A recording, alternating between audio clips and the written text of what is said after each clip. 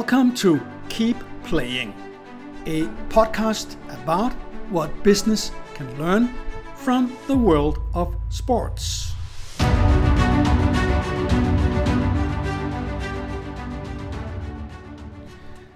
I love sports.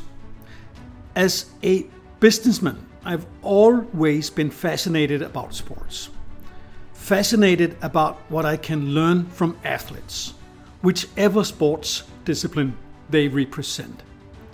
Fascinated about athletes' perseverance, their persistency, innovation, their learning from mistakes, never giving up, their team spirit, and the fact that the best just keep playing, whether the sun is shining or the rain is falling. Hi, and welcome to episode 6. This episode is about Florence Griffith Joyner, or better known as FloJo, and I have called this episode for branding. 35 years later, and I still vividly remember FloJo. FloJo competed as a runner in Seoul in the 1988 Olympics track and fields. And she returned to the US with 3 gold medals and 1 silver.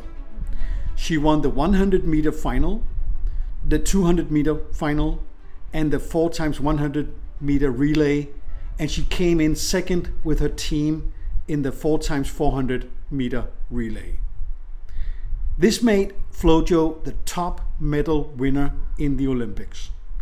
She set a world record in the 200-meter final by running in just 21.34 seconds, a record that still stands.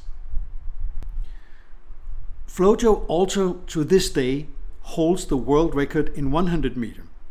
She ran in just 10.49 seconds in July 1988 at the US Olympics trials.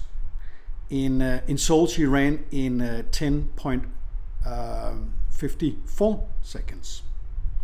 So, a fabulous woman indeed. And not just because she was damn fast, like in really fast.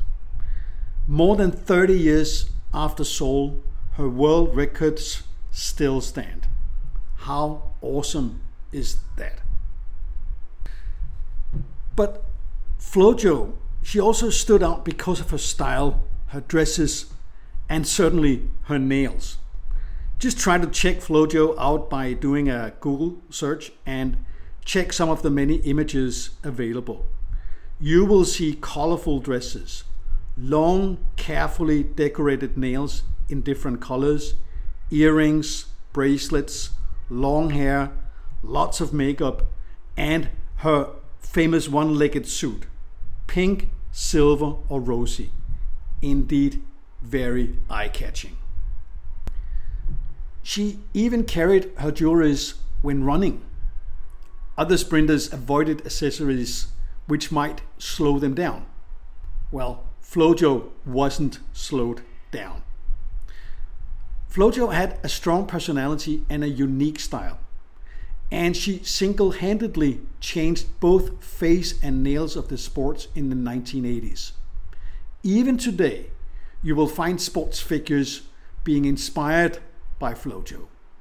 Just ask tennis star Serena Williams, who said, and I'm quoting now, "I was inspired by FloJo, who was a wonderful track athlete, amazing athlete when I was growing up."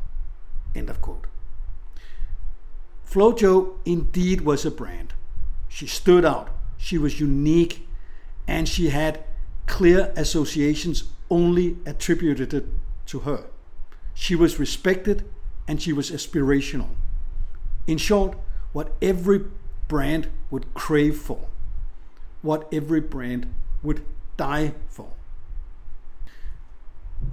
But before we start a discussion on what company brands can learn from FloJo, let us just remember that FloJo was mostly remembered and respected for her track and field results, not her bold fashion. And this is important to keep in mind, as her bold fashion could easily have been ridiculed and neglected if this was all she had.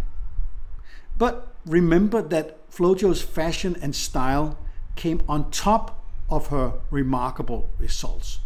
It was not one or the other. FloJo was a brand because of what she did and because of who she was. Her license to dress, or rather being accepted for her dress code, was her running results. Without them, FloJo would easily have been remembered for more for being flashy, but also empty. And I think that businesses and company brands better keep this in mind. A brand flashy on the surface but empty behind at the core will not last. And you can ask yourself, can you even call that a brand? Brand building is no easy endeavor. Just throwing tons of money behind advertising and communication will not build your brand. It might increase awareness, but only when you actually deliver what you promise will consumers reciprocate.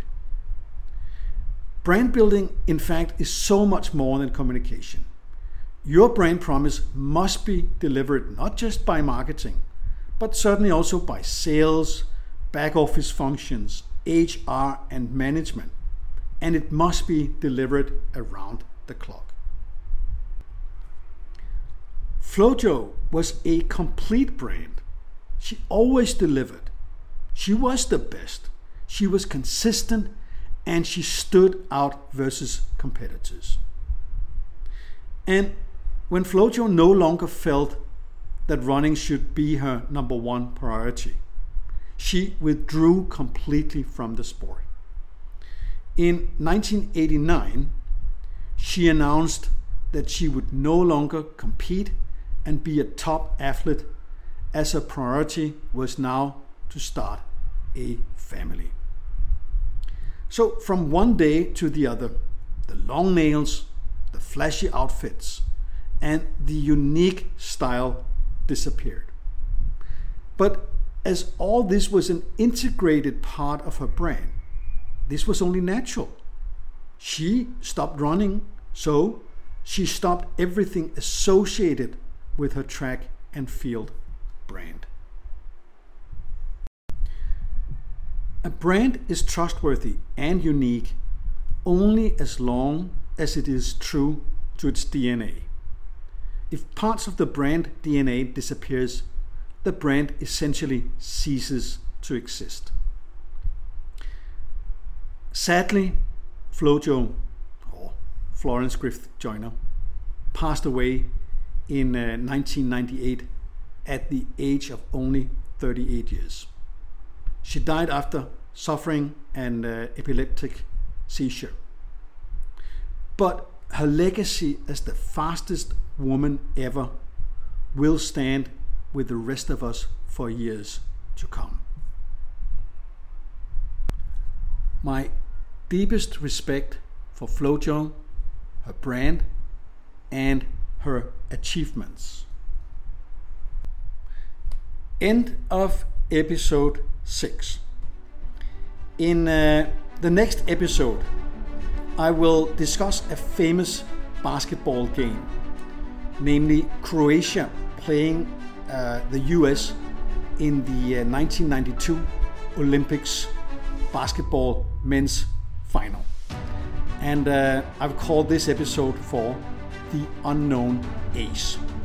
So stay tuned, and I hope to see you again next time. All for now. Bye bye.